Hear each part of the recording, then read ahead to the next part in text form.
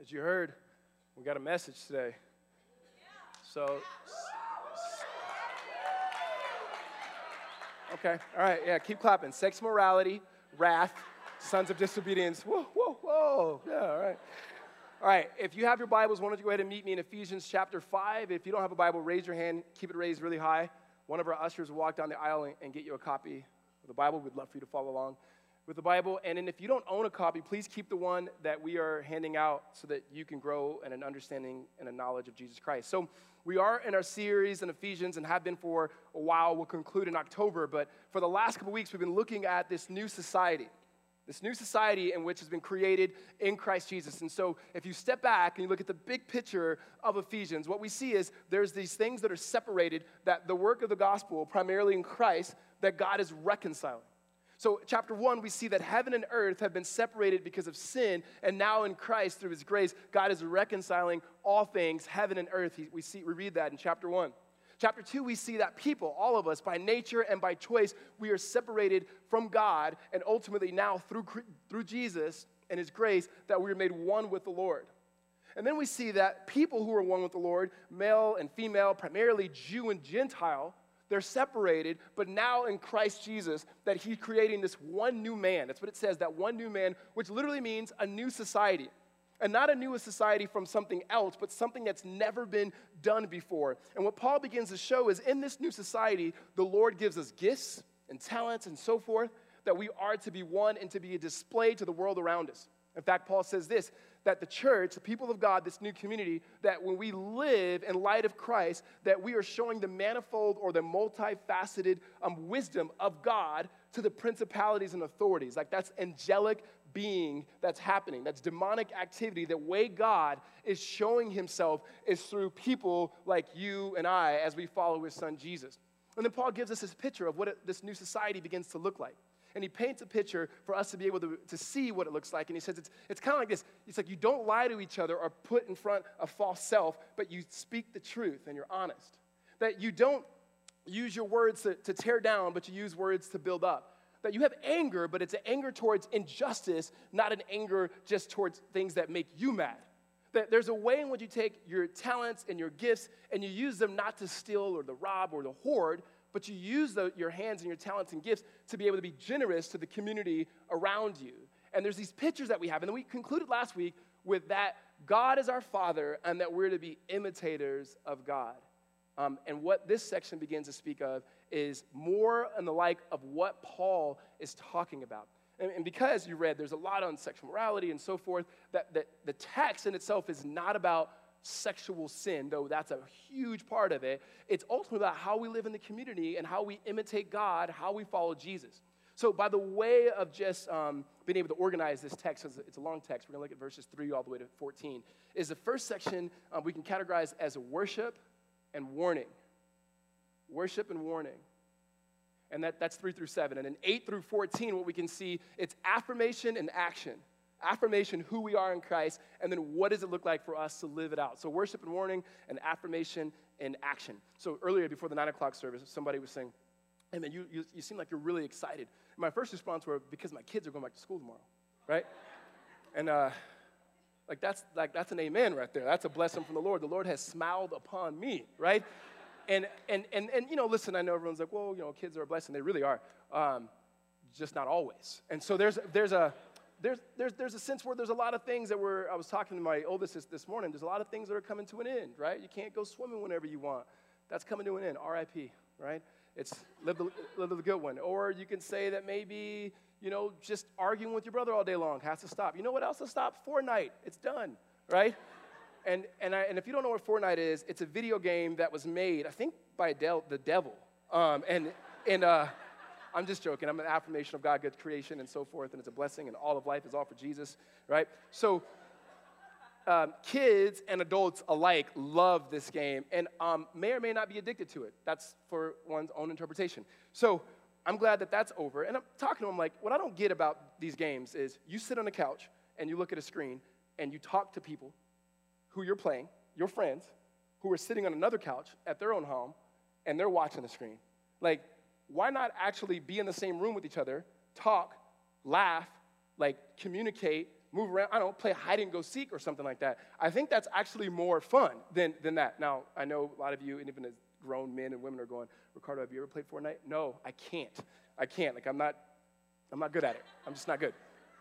When we were kids, I was telling you literally this morning, I said, we would play hide and go seek in my grandma's house. So my cousins, me, my brother, my sister, and they had a dimmer switch. His first phrase was, what's a dimmer switch? And a side note, there's like a phone jack in our house. We don't have a landline. And I, probably like 6 months ago, I said, hey, Noah, do you know what that is? And he goes, no. And I said, is it for the internet or something like that? I'm like, no, there's these things called landlines. It's amazing. People still have them today. Like, he had no idea. But see, he doesn't know what a dimmer switch is. And when I explained it to him, he goes, oh, I get what you're talking about. But you remember like how they used to have, like, it used to be like a knob that you would turn.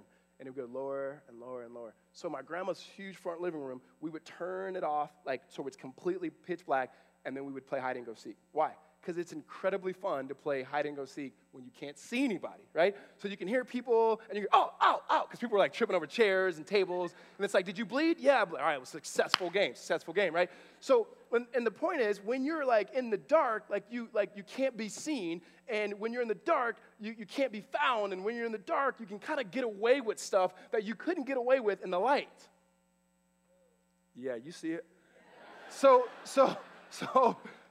Paul, in this section, is talking a lot about light and fruit as opposed to darkness and unfruitfulness. And he's talking in context of what it looks like for us to be a part of the community.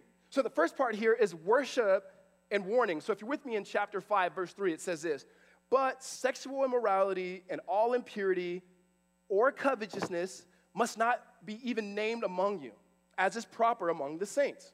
Let there be no filthiness, nor foolish talk, nor crude joking, which are out of place, but instead, let there be thanksgiving. So here's what Paul is saying. First, he lists these sins. And he's not just giving an exhaustive list of like, these sins should not be. Partly, we have to understand the context of the people in the city of which Paul is writing this letter.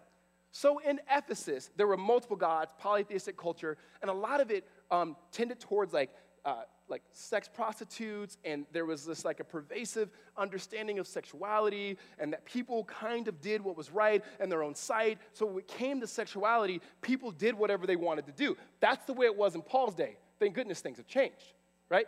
So Paul realizes, as we should, that people who come to know Jesus, that come from that culture, it's still on them.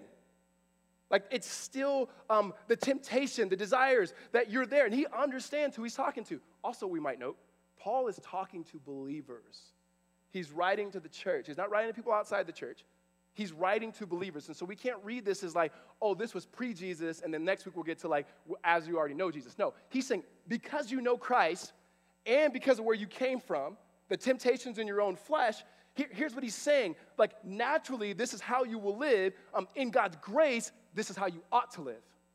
He says, so sexual morality, and just to be very, very clear, that's any sexual desire activity outside of a man and a woman who love each other in a committed monogamous relationship called marriage, okay? He says anything outside of that, it becomes impure, he says, and covetousness. Can never say that word.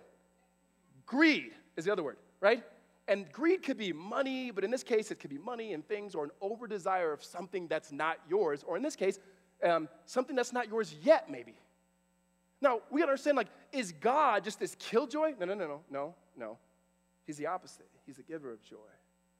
And I get, whenever we talk about sexual morality or sexual sin, like, it's a problem because everybody's been affected by it, right? Everybody. Whether it's something that is a distant past or a recent past or a struggle. And so I just want to pause here and say there's some landmines in this section. One of the landmines comes in the next section after this, and it says that those who do these things will not inherit the kingdom of God. And that becomes a sense of like, wait a minute. So like if I've failed in weak moments in this, did I lose my salvation? That's not what he's saying. We're going to get to that. Another landmine is for those people, it says, who do these things, who practice these things. It goes, do not be in partnership with them. And is that it saying that I shouldn't be with my non-Christian friend? I couldn't care about him. I couldn't be in a relationship with them. Should I remove myself from them? No, that's impossible. That's not what he's saying. So we're going to but those are landmines you can step on and just blow the whole thing up. Okay, that's what he's saying. Here, he's saying there is a good gift that God has given us. However, we live in a culture, as was the day in Ephesus, where we take the gifts and we elevate it over the giver. And we diminish the giver, his word, his authority, his power, his beauty, his love, and so forth. And then we create and use the gift for whatever we want to use it for. And it's usually us mimicking what we've seen or what we desire. So let me take it out of the context that it's in now to communicate it in words that doesn't get all awkward and weird. So think about this. Little boys and little girls love lightsabers. You know, lightsabers. You guys all know it because everyone likes Star Wars. I personally don't really like it, but kids love it. I just offended half of you guys. I can't believe my pastor doesn't love Star Wars. See, I almost went somewhere as I caught it. But what happens is, because a kid has seen that a lot, usually when something is like that put in their hands, they start using it like that. And I have found that when you take little boys or little girls and you play baseball with them and you give them a bat, they start swinging the bat like it's a lifesaver. Here's the thing. The bat is not a lifesaver, right? It's, if anything, a life taker. And so you got to understand the context of the way it's used. But if you take the giver out of the equation and then you just take the gift without understanding the design of the gift, the purpose of it, then you could actually cause harm and pain. So the way that we teach young boys and girls is we teach something called bat rule. And you go, what's bat rule? It's a great question. So bat rule is when you hold the bat a certain way and you don't swing it when people are around you. Because what will happen in a little boy and a little girl's hand when you give them a bat if they're sitting in line? They're naturally going to do this, right? Why? Because that's the way God made them, right? That's just the way it is. And and there's nothing sinful for doing this. However, when someone's in front of you, or even worse, someone's behind you, they're looking ahead, what? There goes their teeth, right? And there's blood everywhere. That's not the intention of the bat. So you got to say there's bat rule. Bat rule is you hold the bat a certain way. You do not twirl it. That's the intentions of it. But when you're up to bat, guess what you get to use? You get to use the bat. Now, if it's not your turn, you look around if you're going to swing. Make sure you don't swing when what? People are around. So, true story, we're watching a game, the game before ours. This is last year or the year before. And this kid is chopping this bat. And I said, man, he needs to get away from that gate. Someone's going to walk out and get hit. Literally, this kid's swinging. Another kid walks out. As he's swinging, whack, in the face. Fortunately for the little boy, he was fine. Probably couldn't hear for a while, but he's good. It's great, right? The point of that is, it's a good gift, but when it's used outside of its proper context and its proper use, it could be damaging, right? It could be damaging. And there's wounds and there's scars and so forth. So Paul is saying here, these things shouldn't be named amongst you, meaning like, don't give yourself to it. Like, don't like put the giver at the center, not the gift. Because right now, the gifts, whether it's sex, money, and power, that is what dominates and begins to like control our culture, and oftentimes our affections and our way of life begin to mirror that which is at the center, not our Savior. And so Paul says this, but instead he says this, verse 4, he continues, says, let there be no filthiness or foolish talk, nor crude joking, which are out of place. What he's saying is, like, these sort of things, like, when it's sinful, like, there should not be, like, let's rejoice in this. Like, hey, let me tell you what happened last night. Like, let's laugh about this. He's going, no. Like, not even joking, because in some ways, that begins to actually help shape your affections and your desires, and your affections and desires are a gift, but when they're bent that way, that's the wrong direction. So in essence, he says, don't go there, just like that, right? And so, but here's what he doesn't say. He doesn't say, don't make fun of it, don't make jokes of it, don't just not do it, that's the way you correct it. No, because that would just be behavior modification. You could be morally, and from a sexual ethics standpoint, if you look at the imperatives of Scripture, you could be morally upright or doing everything that God says to do, or everything God says not to do, and still not have a genuine relationship with Jesus. The purpose of being a part of the kingdom is having a relationship and understanding and desires and affections of the king. So what he says here is not don't do that anymore or do this. He says, but instead, let there be thanksgiving. In essence, let there be worship. The worship is what's jacked up in the first place. That our affections will flow out of what we give ourselves to over and over and over again. So you think about it. when it comes to our walk in the Lord, let me just tell you this. You never drift towards holiness, right? You never drift like, you know what? I haven't been talking to Jesus. I ain't been reading my Bible. And man, I am so in love with him now, right? No. No. You don't drift towards it. If anything, we drift away from it. Those of us who are in Christ, followers of Jesus, if we are not consistently, last 2 weeks, renewing our mind, our affections being raised for the things of Christ, therefore the things of this world get put in their proper place. If that is not happening, we are not pursuing the type of community in Christ that he's talking about. So here's the way I used to teach it to high schoolers. Not that you guys are all in high school, but here's how I used to teach it to high schoolers. There's a flesh dog and there's a spirit dog. The flesh dog just eats everything. You don't have to try to feed the flesh dog. It's eating all the scraps all on the ground, everything else. It's naturally going to eat.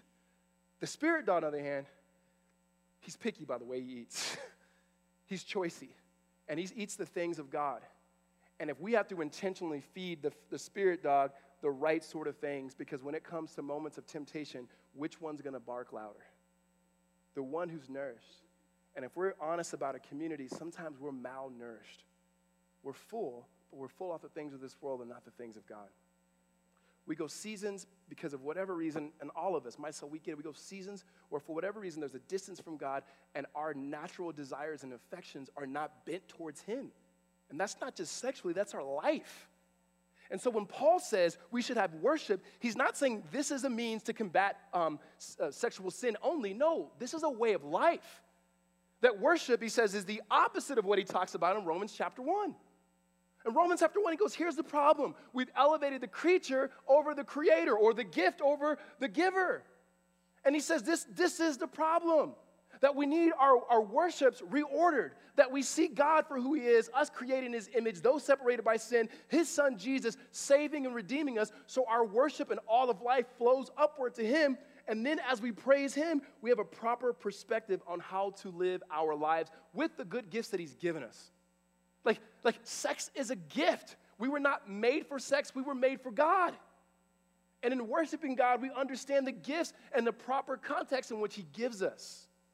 So he says there should be thanksgiving. There should be a practice of thanksgiving and a practice of worship. Instead of looking at things that we think will satisfy, which is actually insatiable desires, we find and look to the one who fully satisfies, and that is namely God through the work of Jesus Christ. Amen? Well, Paul continues to go from worship to warning.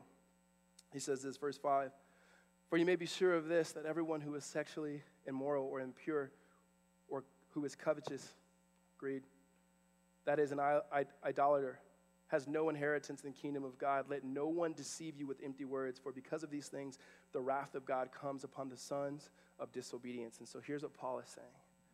Paul is going, there are people in this room and in this world who go, I look at the sexual ethics of Christianity, and I look at the fact that it's 2018, and I go, that's archaic.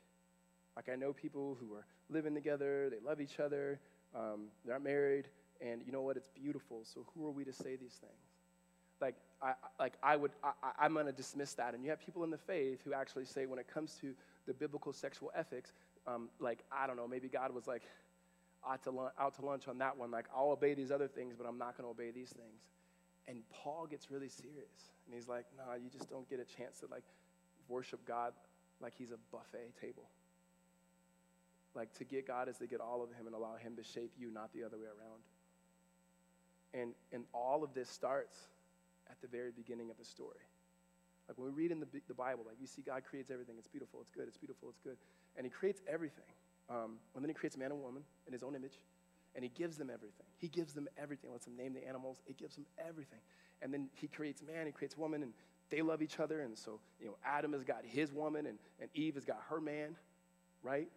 And all of a sudden, God says, enjoy everything. You got the rest of your life to enjoy this, to build culture and be creative and so forth. Oh, don't eat of this tree. Don't eat of it. It's just going to bring death. And then what happens is the serpent, the devil, comes and lies. And what happens to every single one of us, is they exchange the truth for the lie. And the lie that they believe, ultimately, is that they could be autonomous. That's a lie. that somehow true freedom is being separated from God. And that now we can decide what is good, what is right, what is true, what is beautiful. And so we get to make that decision. And what Paul later says in Romans is he goes, the problem with that is once your worship been all jacked up, is that once you've separated from God, like once you've denied God, he says that there are people who see that God has revealed themselves as through creation and so forth. He goes, but by their own nature and choices, they suppress the truth. Therefore, God gave them over to what they want. So when it says here that there's wrath and there's judgment, like the worst thing a holy God can do to us right now is let us do what we want to do apart from him. So we live in a culture that says, I want to just do me.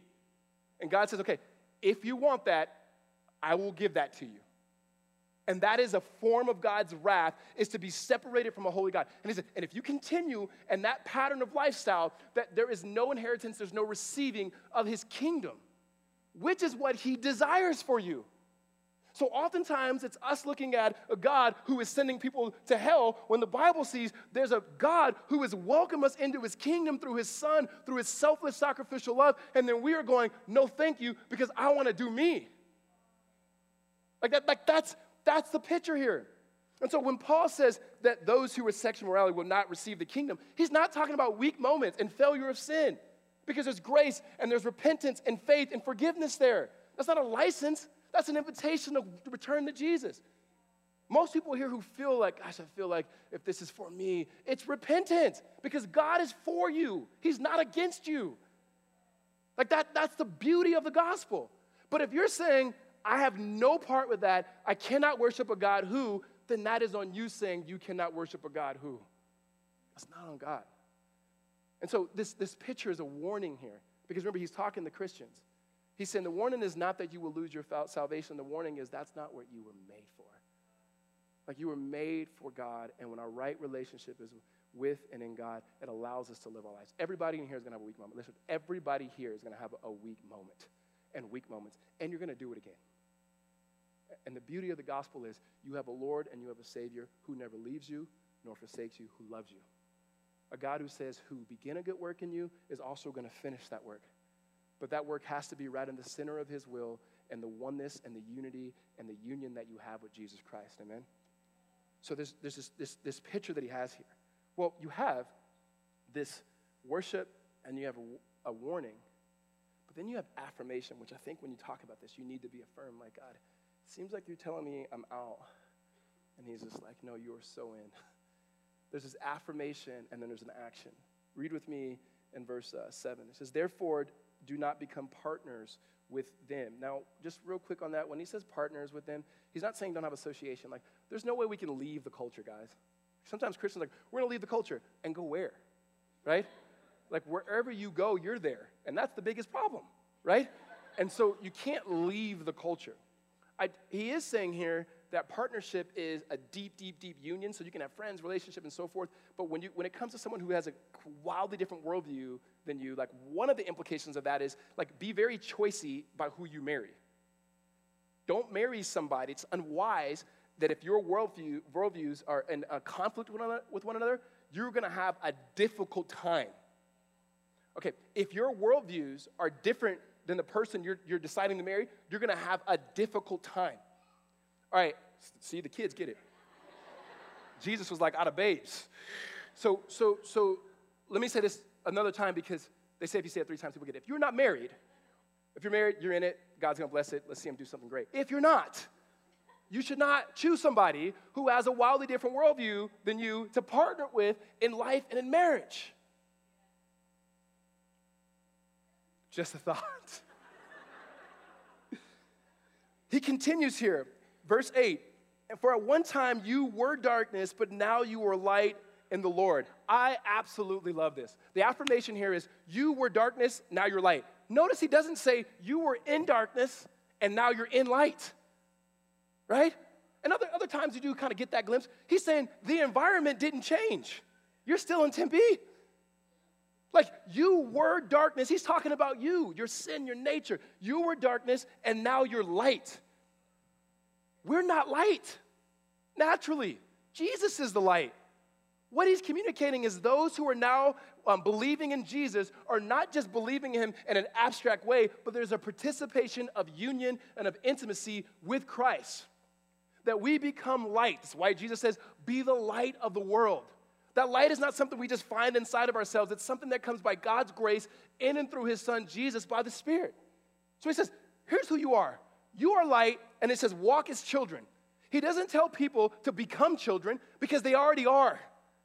That we've been adopted into the family of God, that now we have the mission and the message of Christ. We have the life of Christ, the Spirit of Christ, the love of the Father. Like, nothing could be against us with that sort of divine power that's within us. Like, it's a beautiful picture. So he's saying, no, he's not talking that you're going to lose the kingdom because the king is the one who has you. And God's love does not lose his children. So he has this beautiful picture, this affirmation, you are the light. Now, if you are the light, you got to start acting like it, right? God didn't choose you. He didn't bring you to his kingdom because he needed you to be light for him. God wasn't up there going, I need a light. You got a light, man? I ain't, right? Like, that's not at all the way that it was. God called us into his family. He made us through his grace light that we may actually begin to be a community of people, not just individually, a community of people that display his light. And here's how we do it. Verse 10, it says this. We try to discern, go back to verse 9. It says, for the fruit of light is found in all that is good, right, and true, and try to discern what is pleasing to the Lord. Now, here's what you got to understand. To be able to discern the Lord, like we do have to go deep. And so let me communicate this. And so some of you guys already know this. If you've lived in Arizona for some time, you know that there's such a thing. We have a weird state. We understand that. But we have ornamental orange trees, and we have orange trees. And so, if you don't know this, listen, get a botanical lesson here. So we have these trees that look like orange trees. They grow what looks like an orange. I mean, literally looks just like an orange. It's citrusy and so forth, and you pull it off of a tree, and then you peel it, right? Like, not like a banana, though, but like an orange. And you bite into it, and you realize it's horrible. Like, it's like the worst tasting thing in the world. And you ask yourself, why would they even have these here? Right? It's one of those questions we don't know the answer to. Then you have like a real orange, and I don't need to go talk to you what a real orange is, because you know what a real orange is. There's this sense where he's saying the good fruit you'll know as you go deep into it. And when it comes to discerning the Lord, he said you got to try to discern the Lord, and that you got to go deep. Here's one of the problems we have with Christian community sometimes, is the phrase, the Lord told me. And hear me, is the Lord speaks through his word, and he speaks outside of his word, and I believe the Spirit is absolutely speaking. The problem is with someone, it usually goes like this, hey, the Lord is telling me that I should leave and do this thing. What do you think? And it's like, if the Lord is telling you that, I mean, what am I going to say? You know what I mean? Like, he's the Lord. Hey, listen, sometimes he be off. Don't tell him I said this, but, right? You know? Or as opposed to the way that we discern is we discern first with the word of God. Like, what is God saying and has he said to his people, right? And then you have the word of God. You have the Spirit of God. The Spirit is moving and interpreting things that are true and good and beautiful. But then you also have the people of God. Like, discerning the will of the Lord happens in the context of one another's. The way the proverb says it is, with many counselors you will succeed. And so that is, you bounce these things off the people in your life and be able to come to a conclusion. Now, sometimes your conclusion may be different than the rest of the community, but there's a process there of discerning. It says, try to discern in the context of community, in the context of imitating God, in the context of what is sin and what is not, what is beautiful, what is true. How do we live as light? How do we walk as children? Let's discern as children to be able to understand the beautiful realities of this. And so we discern these things. And so with that, there's the affirmation that we are light, we are children, and there's the action. I mean, there's something that we do as light. And here's what Paul says, and this is usually taken out of context, but it says, take no part in the unfruitful works of darkness, but instead expose them. For it is shameful to even speak of the things that they do in secret. But when anything is exposed by light, it becomes visible. Now, here's what he's saying. Paul is saying there's a griminess of these actions let's not even talk about. Like, don't even do the, man, I heard that he, no. right? Just, nope, not even going to go there. When it says expose, sometimes what we think is, oftentimes we think, okay, that's our role as Christians to have this kind of like spirit of critique and go to people and say, you were in sin, here, I mean, just, we use the phrase like, I called them out. And it's like, so what? Did it work? Usually not, as opposed to you coming alongside people. To expose there has less about your actions of calling something out and being judgmental. God is a God who judges. Like, he does that. It's actually being light. Light naturally exposes, not through words, but by presence. So you think about that. So when you have this picture, he's talking about a community that lives in such a way that is the light in Christ Jesus, that lives a way ethically, morally, and so forth, understanding their own sin and need of grace and repentance daily, being their minds being renewed in such a way that it becomes winsome to the people around them, that the people who are not in Christ may be able to go, you know what, maybe my life is not as good as I thought. That we all have been or need to be or need to know people that are walking in Christ, and they are a picture of what our life would look like if we were in Christ. Like a community of people that our friends and family around us can go, I don't believe what they believe, but I know what it would look like if I did because I could see it. So there's presence there. Okay, so what does that look like? So a couple stories here.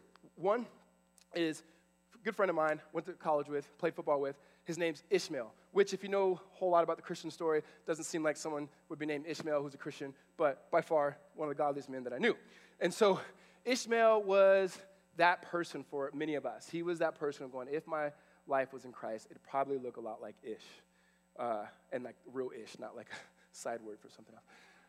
So one of the things that was unique about Ishmael, at least for those of us college football players at the time, was that like he was pure. Like he was always, he had this girlfriend and they never were intimate with one another.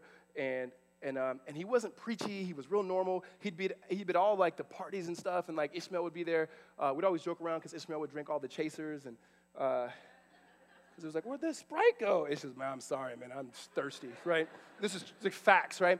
And then it would be like time for the club or the party at the end, and he would be, before there was Uber, there was Ish, and he would give us a ride. Hey, stay here, I'll be back, because he just was he's a real light. He was a real light of Christ, and we all knew. And then we would make fun of him, like, oh man, come on, man, you've never been with your girl. Like we'd make fun of him. We'd say, oh, that's different, that's weird. We wouldn't use those words. We'd use other words, just so you know. My street cred is still there, and so, but individually. We'd go to him like, actually, man, I think you're right. I just don't think that we know how to live like you. Almost all of our friends did. When I became a Christian and talked to Ish, he's like, everybody used to say that, man. And there was something about his life that just being with him, not just did you desire it, you knew something was wrong with yours. Right? He didn't have to say, that's wrong. It was just the way he embodied his life and the presence. He was the light of Christ to many of us. Another way where this happens, where you're exposed in the light is I don't know if you guys have had this experience. Some of you have had this experience before, maybe not all of you guys, where there's a certain movie that you watch or a show or something that you watch and you think it's hilarious or you think it's a good movie, and then you invite all your Christian friends or whatever to watch it. And then as you're watching it and you're seeing and hearing things way different than you did without them, and you're like, who chose this movie? Right? Right? There's something about the presence of believers that you kind of go, yeah, this ain't it, isn't it? Let me go ahead and turn this one off, right? One of the first dates that I took my wife on, we went to go see The Departed, which is a movie that I don't recommend. And afterwards, she said something to the nature of going, when it comes to movies, I don't really like movies that have like a whole lot of violence and unnecessary like language. And if you've ever seen The Departed, which I don't recommend, that is the plot. So that yeah. So I was like, yeah, me neither. I thought that movie was about departed, how we go to the Lord and the Lord. I can't believe that. I can't believe that movie, right? So there's a way in which you're in the presence and you're living out the glory and grace of the Lord that the exposing happens. That the people of God, we're a display community that becomes to be attractive by the way that we live, trusting in the ways of Jesus. That we actually don't exchange the truth for a lie, but we actually take the truth at its word. That we see this picture of what God has done to us. And Paul concludes this particular section with this. He says in verse 13, but when anything is exposed by the light, it becomes visible. For anything that becomes visible is light. Therefore it says, awake, O sleeper, and arise from the dead, and Christ will shine on you. That picture there is as the community is living in the ways of Christ, like in the love of Jesus, forgiving and loving and accepting and bringing people into Christ, that it becomes a attractional community for those who don't know Jesus. Like that phrase there, it's a bunch of different quotations put together from the Old Testament, primarily Isaiah 61, and it speaks of our death in Adam and our new life in Jesus. That we were asleep, unable to awake, so dead, and then now we're given new life in Christ. And so I started with that illustration of me and my brothers and sisters, right, playing hide and go seek with the lights off so that we couldn't be found. There's a reality that when you play hide and go seek, it is fun to be hidden. Like, it's a lot of fun. And when you play in the dark, you kind of bump into things left and right. And if you play long enough, you get to the point where you're sick of bumping into things and hurting yourself. And if you play long enough and you haven't been found, you don't want to be hidden anymore.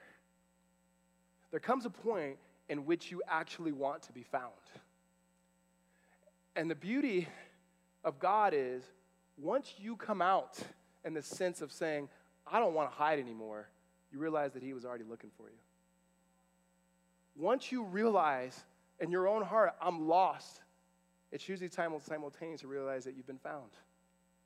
That Josh, I think, so eloquently puts in his book, that we say things like, we got to find God, when the reality is, God was never lost. We were the ones who were lost. The question is, do we want to be found? Like, the way in which we live our lives in Christ should be a display to the world of saying, we are broken sinners in need of grace, and our Lord has found us, and he's also looking for you. So when Megan goes to China, that we know that there are people that God is looking for, that people in our families, in our communities, in our neighborhoods, and God happens to use broken vessels, empty styrofoam cups like you and I, that the Spirit of God is poured into, that God may turn the lights on through us, that people may be exposed, not for being caught, but being exposed that they may be transformed into the image and the glory of Christ. Amen? Let's pray. God, we thank you for the work that you begin in Jesus and the reconciling of heaven and earth, and we long for the day in which that will be completed. And if that longing is not there, Lord, in us, Lord, create it. A desire and awakening, Lord, to be with you. We thank you that you have reconciled lost people to be found, dark people to be light, people, Lord, who were confused to have clarity. That, Father, you've taken those of us who were scattered and now made us a community, and you've done it in the work of your Son. So I pray, Jesus, that we would be shaped and fashioned by your word, filled with your Spirit, and walking in your grace. May we be not only the light of Christ, but the aroma of Christ. As a community, Father, to the city in which we live. We pray that your gospel would go forth, Lord, in our homes, in our families, God, in our schools, in our places of work, in our dorms, in our apartments. Father, in this city, Father, in this state, and in this world, that the name of Christ would be known and recognized and followed. So, Jesus, we thank you, Lord, for the grace in which you've given us, Lord, and we praise you in Christ's name. Amen.